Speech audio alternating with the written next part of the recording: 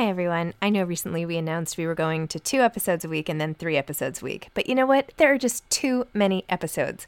So we are going back to 5 episodes a week.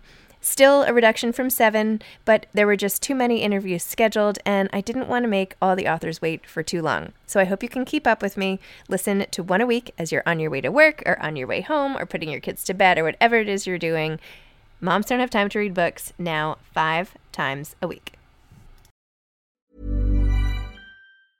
Hiring for your small business? If you're not looking for professionals on LinkedIn, you're looking in the wrong place. That's like looking for your car keys in a fish tank. LinkedIn helps you hire professionals you can't find anywhere else, even those who aren't actively searching for a new job but might be open to the perfect role. In a given month, over 70% of LinkedIn users don't even visit other leading job sites. So start looking in the right place. With LinkedIn, you can hire professionals like a professional. Post your free job on linkedin.com/people today. Why don't more infant formula companies use organic, grass-fed whole milk instead of skim? Why don't more infant formula companies use the latest breast milk science? Why don't more infant formula companies run their own clinical trials? Why don't more infant formula companies use more of the proteins found in breast milk? Why don't more infant formula companies have their own factories instead of outsourcing their manufacturing? We wondered the same thing. So we made ByHeart, a better formula for formula. Learn more at byheart.com. Wow. Nice. Yeah. What you're hearing are the sounds of people everywhere putting on Bombas socks, underwear, and T-shirts made from absurdly soft materials that feel like plush clouds. Yeah, that plush. And the best part? For every item you purchase, Bombas donates another to someone facing homelessness. Bombas. Big comfort for everyone. Go to bombas.com/ACAST and use code ACAST for 20% off your first purchase. That's bombas.com/ACAST. Code ACAST.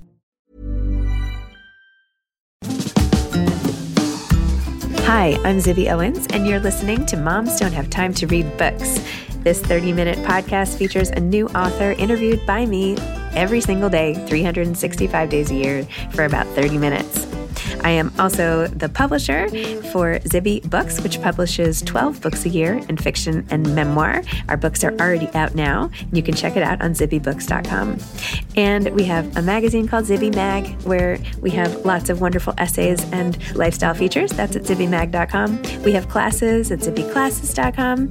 And I recently opened a bookstore in LA called Zibby's Bookshop at 1113 Montana Avenue at 11th Street in Santa Monica. I hope that you are able to enjoy some of our other offerings. But this here podcast is the basis of all of it and started in 2018. And no matter what I do, this is basically my favorite thing. Enjoy.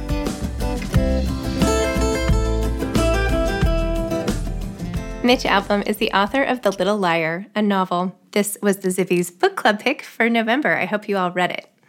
Author, screenwriter, philanthropist, journalist, and broadcaster Mitch Albom is an inspiration around the world. He is the author of numerous books of fiction and nonfiction, which have collectively sold more than, wait for it, 40 million copies in 48 languages worldwide. He has written 8 #1 New York Times bestsellers, including Tuesdays with Morrie, the best-selling memoir of all time, which topped the list for 4 straight years and celebrated its 25th anniversary in 2022. He has also written award-winning TV films, stage plays, screenplays, a nationally syndicated newspaper column, and a musical.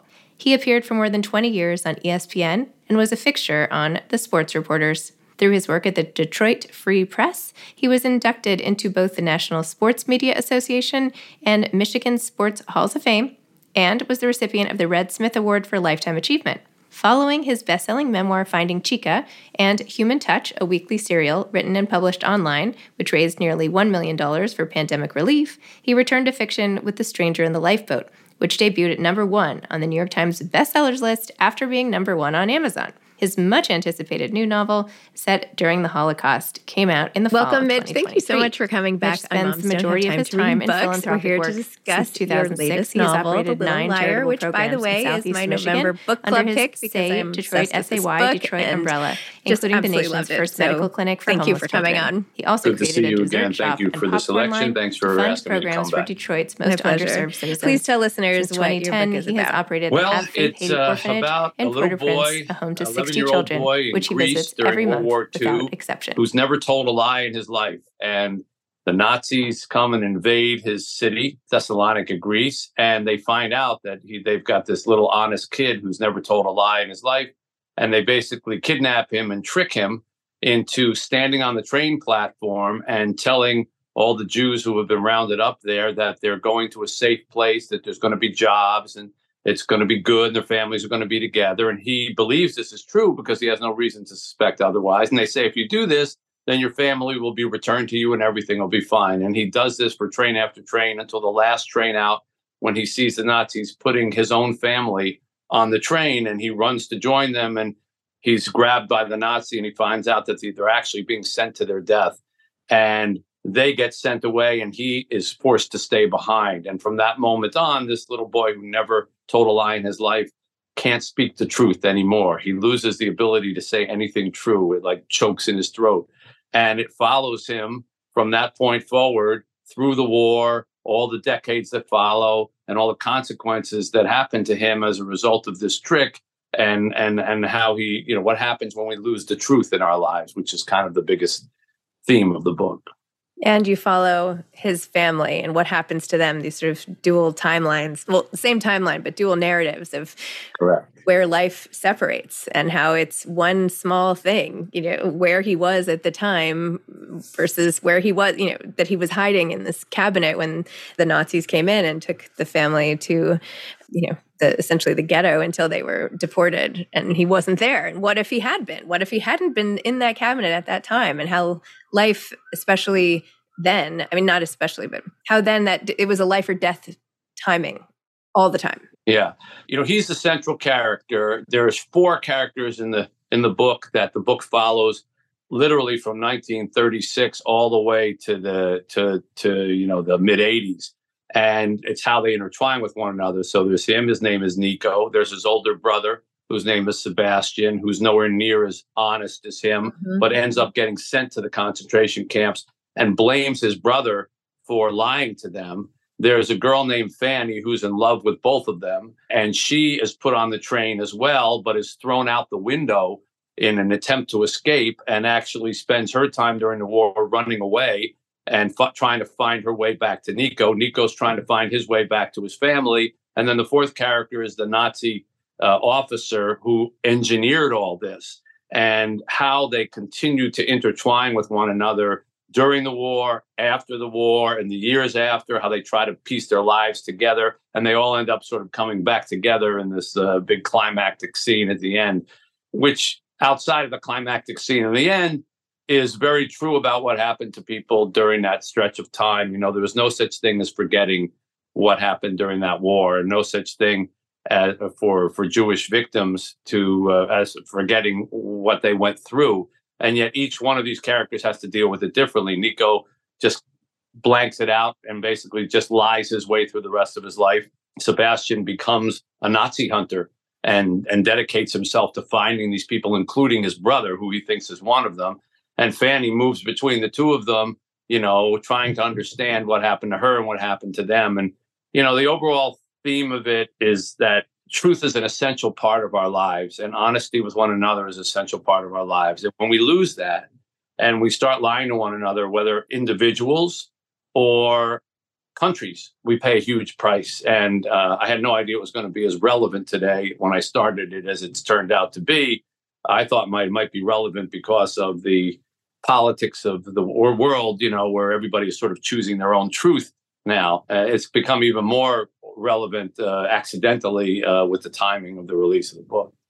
Oh, well, it's hard to take the Holocaust and everything, all the atrocities and the camps and everything. I've watched endless as a Jewish woman and just as a citizen of the world who is deeply empathetic. I've read many books and watched many movies and just have immersed myself in this as part of the never forget, but also just out of human interest and compassion and all of that.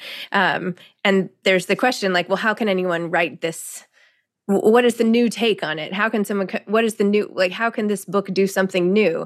So tell me how you decided to tackle this and the way you came into it and all of that. It's a really good question. And as a writer, I went through the very same machinations that you just kind of expressed.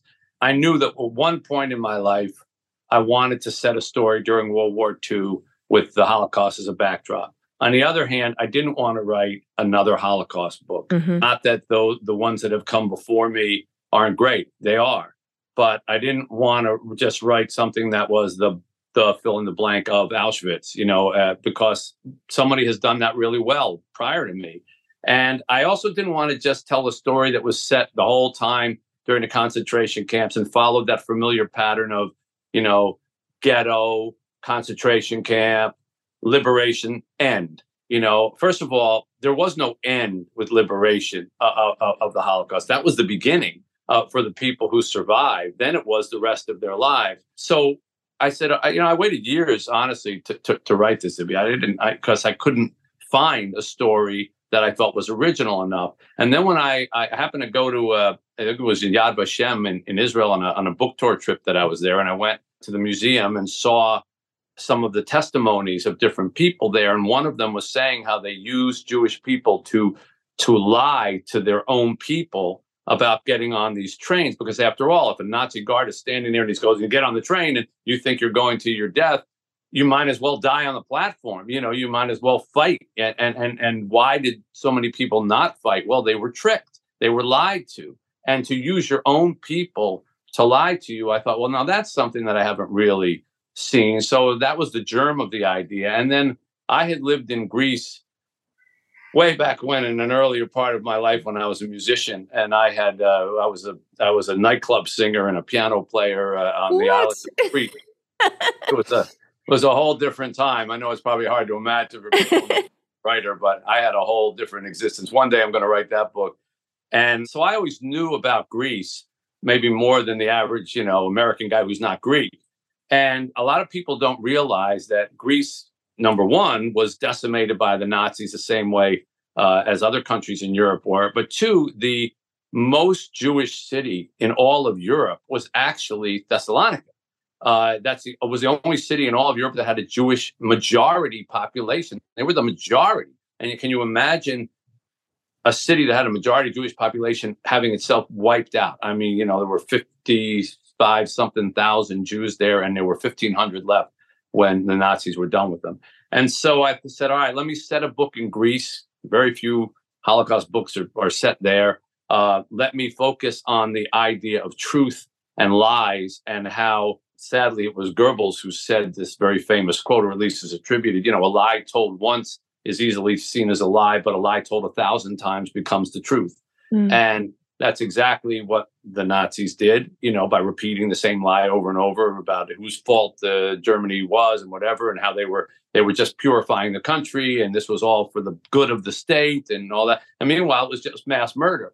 And that's kind of, we live in a world like that now, where people justify their actions with their own truths. And they just sort of say, well, this is the truth, and accept it. And people say, yeah, all right, that's my truth. That's my cable TV news station. That's my an analyst. And that's how I'm going to look at the world. And the idea of there being a pure truth has disappeared in place of, I'm going to pick my truth and I'm just going to follow that. And that's a very dangerous pattern. And so I wanted to show how it was the precursor of that already happened. We already saw what the world can be like when people start to believe something that is not only not true, but is evilly not true. And so I thought, okay, there's a story that at least I haven't read before. I can start to write it. And that's how I approached it. Wow. Well, the end result is it is original, and it's told in a way also with all the different characters and, the intertwining lives and the thought-provoking nature of what you were saying in the aftermath. What happens? What are the long-term effects? I mean, there are also all these studies on, children of survivors and like the ripple effects of generational trauma, which is now in the news all the time. And that's, this like tiptoes towards that, not, in full, but, what are the lasting effects? And to your point of sort of hatred, I mean, it's terrifying. So, and to think that it couldn't happen again, and things happening today, it's all very, very terrifying. And I feel like the scenes in your book are just incredibly sort of prophetic, and just, I don't know, it's very, very important, especially now, to read this book, I feel. Well, I know, as I'm listening to you, first of all, I appreciate the kind words, but then I'm also getting a little scared that I don't want my readers who are used to reading my books to feel like, oh my God, he's written a terrifying book. And no, I'm terrified. No, I'm sorry. but it's something that I think about, not because you said it, but, sometimes when people hear the word Holocaust or whatever, oh, that's too hard to read, or I don't want to read that. I tried to make, first of all, there's a very, very, sweet isn't the right word, but I think engaging love story between Fanny and, first the older brother and then Nico. She spends her whole life basically trying to find him again because he saved her life during the war. And the redemption that you get from love, which is the flip side of what you were talking about, well, how do you survive something, the worst thing that you can possibly think? I mean, if someone can think of something worse than what happened during the Holocaust, send it to me in a letter, because I'll write a book about it, because I can't imagine it. It's horrific. And yet people did live, and Viktor Frankl's book and all that proves, that there's life beyond that. But what kind of life? And how do you get back from that? And the second half of the book is all about that, what you do with this tragedy or the result of these lies. And hopefully, if you agree with me, you read it, in the end, it has a redemptive, positive message about it. It's not just horrific or terrible or terrifying scenes or things like that. I think you need those kinds of scenes here and there to set off, the love that comes later and how beautiful that is, that someone could survive that and still have the capacity to love or the capacity to be kind. And Nico becomes this almost Great Gatsby kind of figure, he survives the war by lying. He actually finds his way back to a concentration camp. His family was sent to one. He was spared. And then he spends the whole war lying his way into a concentration camp, trying to find his family, with tragic results. And then he ends up in America. And where does a liar go in America? Hollywood, because it's perfect. And he ends up becoming this very, very successful but reclusive movie maker, like the head of a studio, but nobody really ever spends time with him or knows him, whatever. He keeps changing his name and he's very mysterious, and you don't know what he's really doing with his time. It just seems like well, that all he does is make up lies, and he can't even answer if they say, like, what'd you have for lunch today? And if he had soup, he'll say pizza, just because he can't tell the truth. And yet all this time, there's something going on. I don't want to ruin the book for anybody, but there's something going on with him that is redemptive. And when he gets to see Fanny again, there's this beautiful love story that they pretend they don't know each other because neither one wants to bring up, the terrible things that have happened. And I thought that was also interesting too, to do a love story where neither party acknowledges that they know each other, and yet they fall in love with each other. I've not seen that before. So there's many things besides the awful things that people went through during that time. Yes. And I did not mean to overly emphasize. Those were just pieces of it. It was a beautiful love story. I mean, essentially, it's about people, right? It's about people's lives. And even if you go through something, there's the rest, So no, I did not mean to overemphasize. No, we have movie stars and really close friendships and, Fanny, not to give things away, but the relationship of the woman with Fanny and how that stayed over time as well, and just the good nature of people, the desire to help and all of that, it shines through completely. So no, it is not just about that. It's about life, and it's about what's important to us and what it means to be sort of a good person in the end, and how that can manifest itself in so many different ways. What does it mean to sort of be good? How do you give back? And all of that. I feel like there are a lot bigger questions.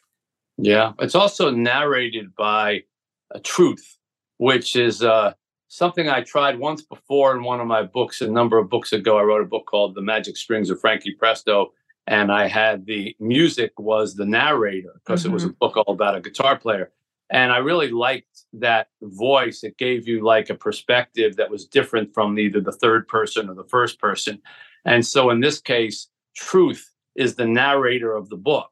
And so truth is constantly sort of talking to the audience and saying, why do you abuse me the way that you do? And I was, when the angels all gathered together and God was trying to decide whether or not to create man, righteousness said, yes, create man, man will be righteous. And other attributes said, yes, create man, absolutely create man. And only I said, don't create man because he'll become a liar and he'll destroy me. And what did God do? God threw me out of heaven and cast me down to earth, which is an old parable that, I didn't invent it. It exists in various forms. But I always thought that was interesting, that truth would be the one virtue that would say, man can't handle me. Mm-hmm. And so don't bother. And so it narrates the story from that. It's I found that voice to be a really interesting character to write in, because truth obviously knows everything that really went on inside the heads and hearts of all the characters. And so it has a unique perspective to tell the story. Very true. It was really powerful. Hey, I'm Ryan Reynolds. At Mint Mobile, we like to do the opposite of what Big Wireless does. They charge you a lot. We charge you a little. So naturally, when they announced they'd be raising their prices due to inflation, we decided to deflate our prices due to not hating you. That's right. We're cutting the price of Mint Unlimited from $30 a month to just $15 a month. Give it a try at mintmobile.com/switch. $45 up front for 3 months plus taxes and fees. Promo rate for new customers for limited time. Unlimited more than 40 gigabytes per month. Slows full terms at mintmobile.com. Hiring for your small business? If you're not looking for professionals on LinkedIn, you're looking in the wrong place. That's like looking for your car keys in a fish tank. LinkedIn helps you hire professionals you can't find anywhere else, even those who aren't actively searching for a new job but might be open to the perfect role. In a given month, over 70% of LinkedIn users don't even visit other leading job sites. So start looking in the right place. With LinkedIn, you can hire professionals like a professional. Post your free job on linkedin.com/people today. This episode is sponsored by BetterHelp. Sometimes we all have stuff we need to get off our chests. Even if we don't think it's interfering with our daily life, there are some things you just haven't processed, be it grief or trauma, eating disorders, anything. It might be time to work on those things, and I have a solution for you. Therapy. Online therapy by BetterHelp. It's designed to be convenient, flexible, and suited to your schedule. I took the brief questionnaire online where there were, 20 questions. It didn't take long at all, maybe 3 minutes. And then I got matched with a therapist who could help me work on whatever. I picked trauma because even though it happened in 2001, I am somehow still not over the loss of my friend on 9/11. And it is what it is. BetterHelp is going to help. And I am so excited, especially because with my special code, instead of $80 a month, it is 10% off, $72 a month, which is so much less than traditional therapy. And you'll get a perfect therapist for you. There are 35,000 therapists to choose from, so you'll find the right one. Get it off your chest with BetterHelp. Visit betterhelp.com/momsdon'thavetime today to get 10% off your first month. That's BetterHelp, HELP.com/momsdon'thavetime. How did you go about writing this? Did you know Truth was going to be the narrator? And yeah, you knew from the start. Yeah, that was from the start. I knew. There's lines early in the book. You can trust the story you're about to hear. You can trust it because I'm the only thing you can trust. And I knew I wanted to include that line. And there's sort of like when you write a book, there's sort of, for me, everybody does it differently, but there's sort of like anchor sentences that you want to say, and you plot, kind of stick them in the ground, and one goes here and one goes there, and then you kind of write in between them and find your way to them. And that was one of them. And the fact that a man to be forgiven will do anything. There's when I went to Salonika to research this book, there's this big structure there called the White Tower, and you can't miss it. It's spectacular. It's big, round, kind of fortress, Byzantine fortress. And I asked my guide, what's the story about that? And she told me this amazing story that for years, it was built in the 15th century or something, and for hundreds of years it was a prison. And they used to call it the Red Tower because there was so much blood shed inside and outside. They used to hang people from the outside of it, and people died there. And then sometime during the 1800s, whatever, it was so filthy on the outside that they wanted to paint it, but they couldn't find anybody who wanted to do such a difficult task. And there was a prisoner inside the prison who volunteered to paint it by himself, to paint it white, on the condition that if he completed the task, they would forgive him and let him go. And they agreed. And he spent, however, a year or whatever by himself painting this tower white and was finally let go. And this becomes a story in the book that repeats over and over that a man to be forgiven will do anything. And that becomes a theme for Nico, who deep down is, can't forgive himself for telling these lies, even though they weren't his fault, and what he'll do to be forgiven. And I think that that's a theme that we have in our lives as well. What will we do to make up for a sin that we realize we committed? How far will we go? Some people spend their whole lives in retribution, for something that they felt that they did when they were younger.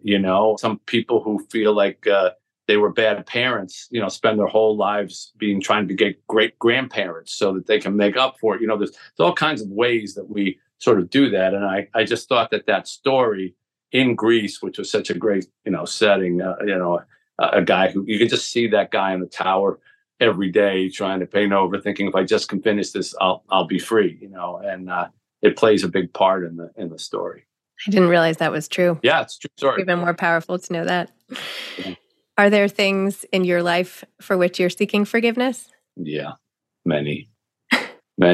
And also, even making up for missed opportunities. Like when my wife and I got married, we weren't able to have children, and sort of accepted that was, well, that's the way it's going to be. But I always also felt a little bad that maybe I kind of dragged my feet when we got married, and maybe if we got married sooner, something would have happened differently.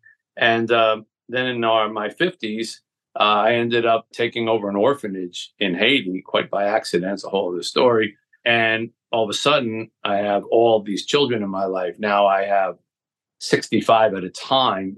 We have 3 right upstairs here now living with us. Got 13 out in the state here in college, and another 60 down in Haiti that I go visit every month. And I have so many kids in my life that sometimes I wonder if I'm not doing that because it's a bit of a makeup for, an earlier part of my life or something I felt that I did wrong.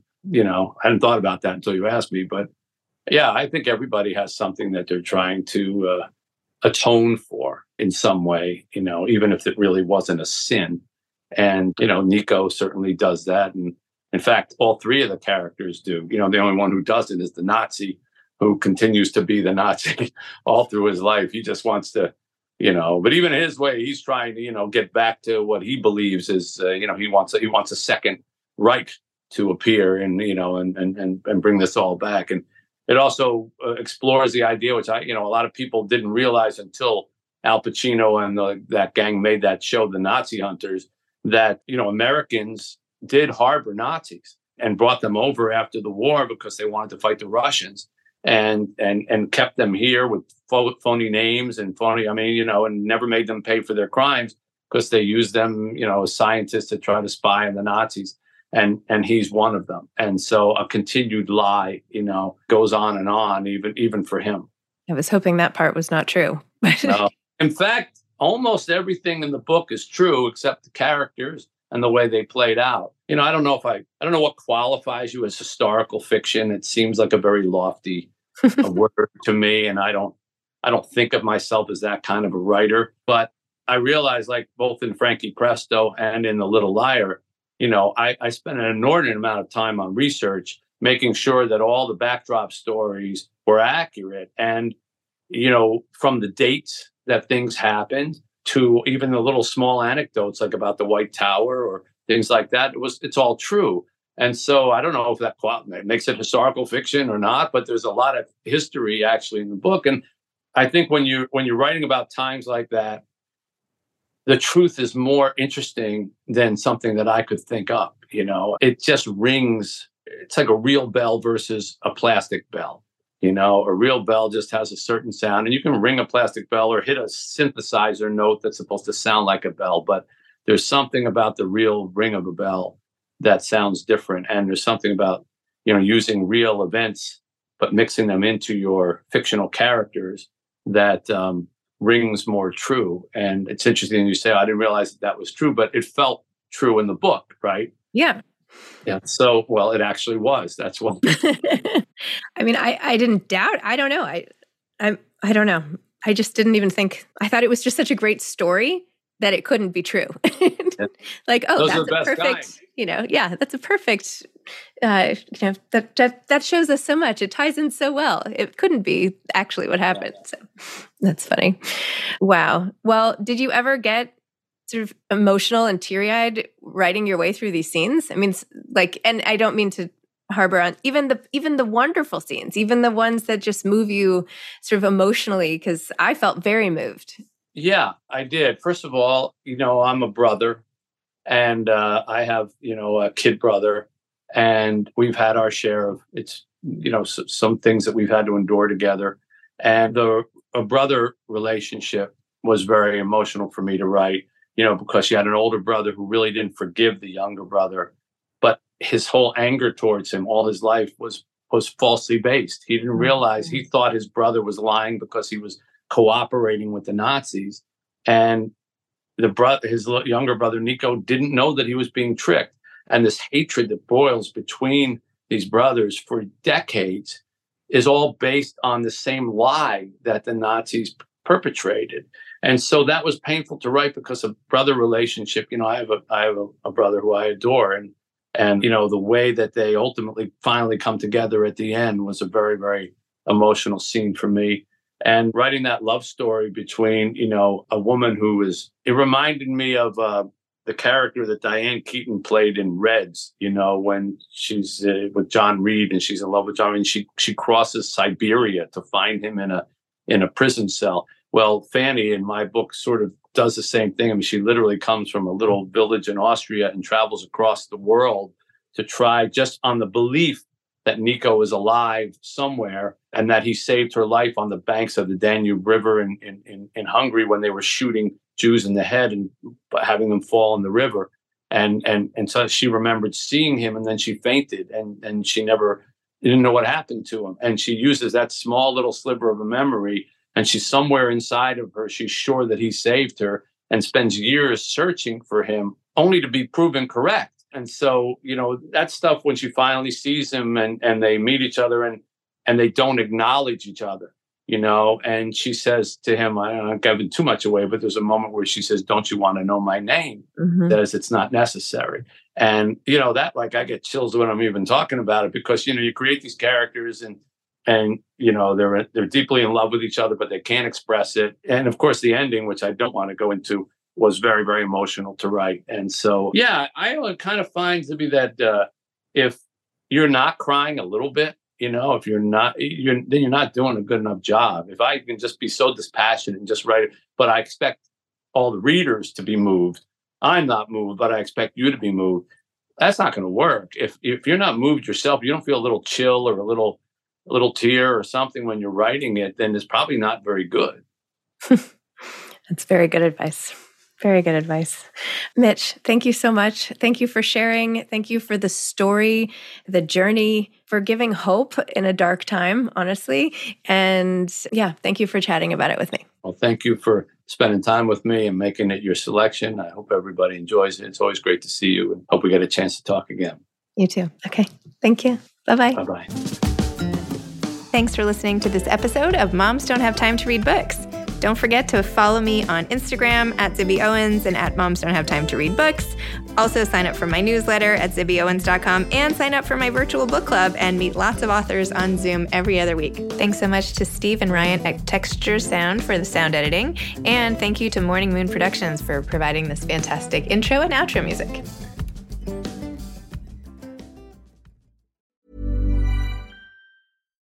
Why don't more infant formula companies use organic, grass-fed whole milk instead of skim? Why don't more infant formula companies use the latest breast milk science? Why don't more infant formula companies run their own clinical trials? Why don't more infant formula companies use more of the proteins found in breast milk? Why don't more infant formula companies have their own factories instead of outsourcing their manufacturing? We wondered the same thing. So we made ByHeart, a better formula for formula. Learn more at byheart.com. Imagine the softest sheets you've ever felt. Now imagine them getting even softer over time. That's what you'll feel with Boll & Branch's organic cotton sheets. In a recent customer survey, 96% replied that Boll & Branch sheets get softer with every wash. Start getting your best night's sleep in these sheets that get softer and softer for years to come. Try their sheets with a 30-night guarantee. Plus, get 15% off your first order at bollandbranch.com. Code BUTTERY. Exclusions apply. See site for details. Hi, I'm Daniel, founder of Pretty Litter. Cats and cat owners deserve better than any old-fashioned litter. That's why I teamed up with scientists and veterinarians to create Pretty Litter. Its innovative crystal formula has superior odor control and weighs up to 80% less than clay litter. Pretty Litter even monitors health by changing colors to help detect early signs of potential illness. It's the world's smartest kitty litter. Go to prettylitter.com and use code ACAST for 20% off your first order and a free cat toy. Terms and conditions apply. See site for details.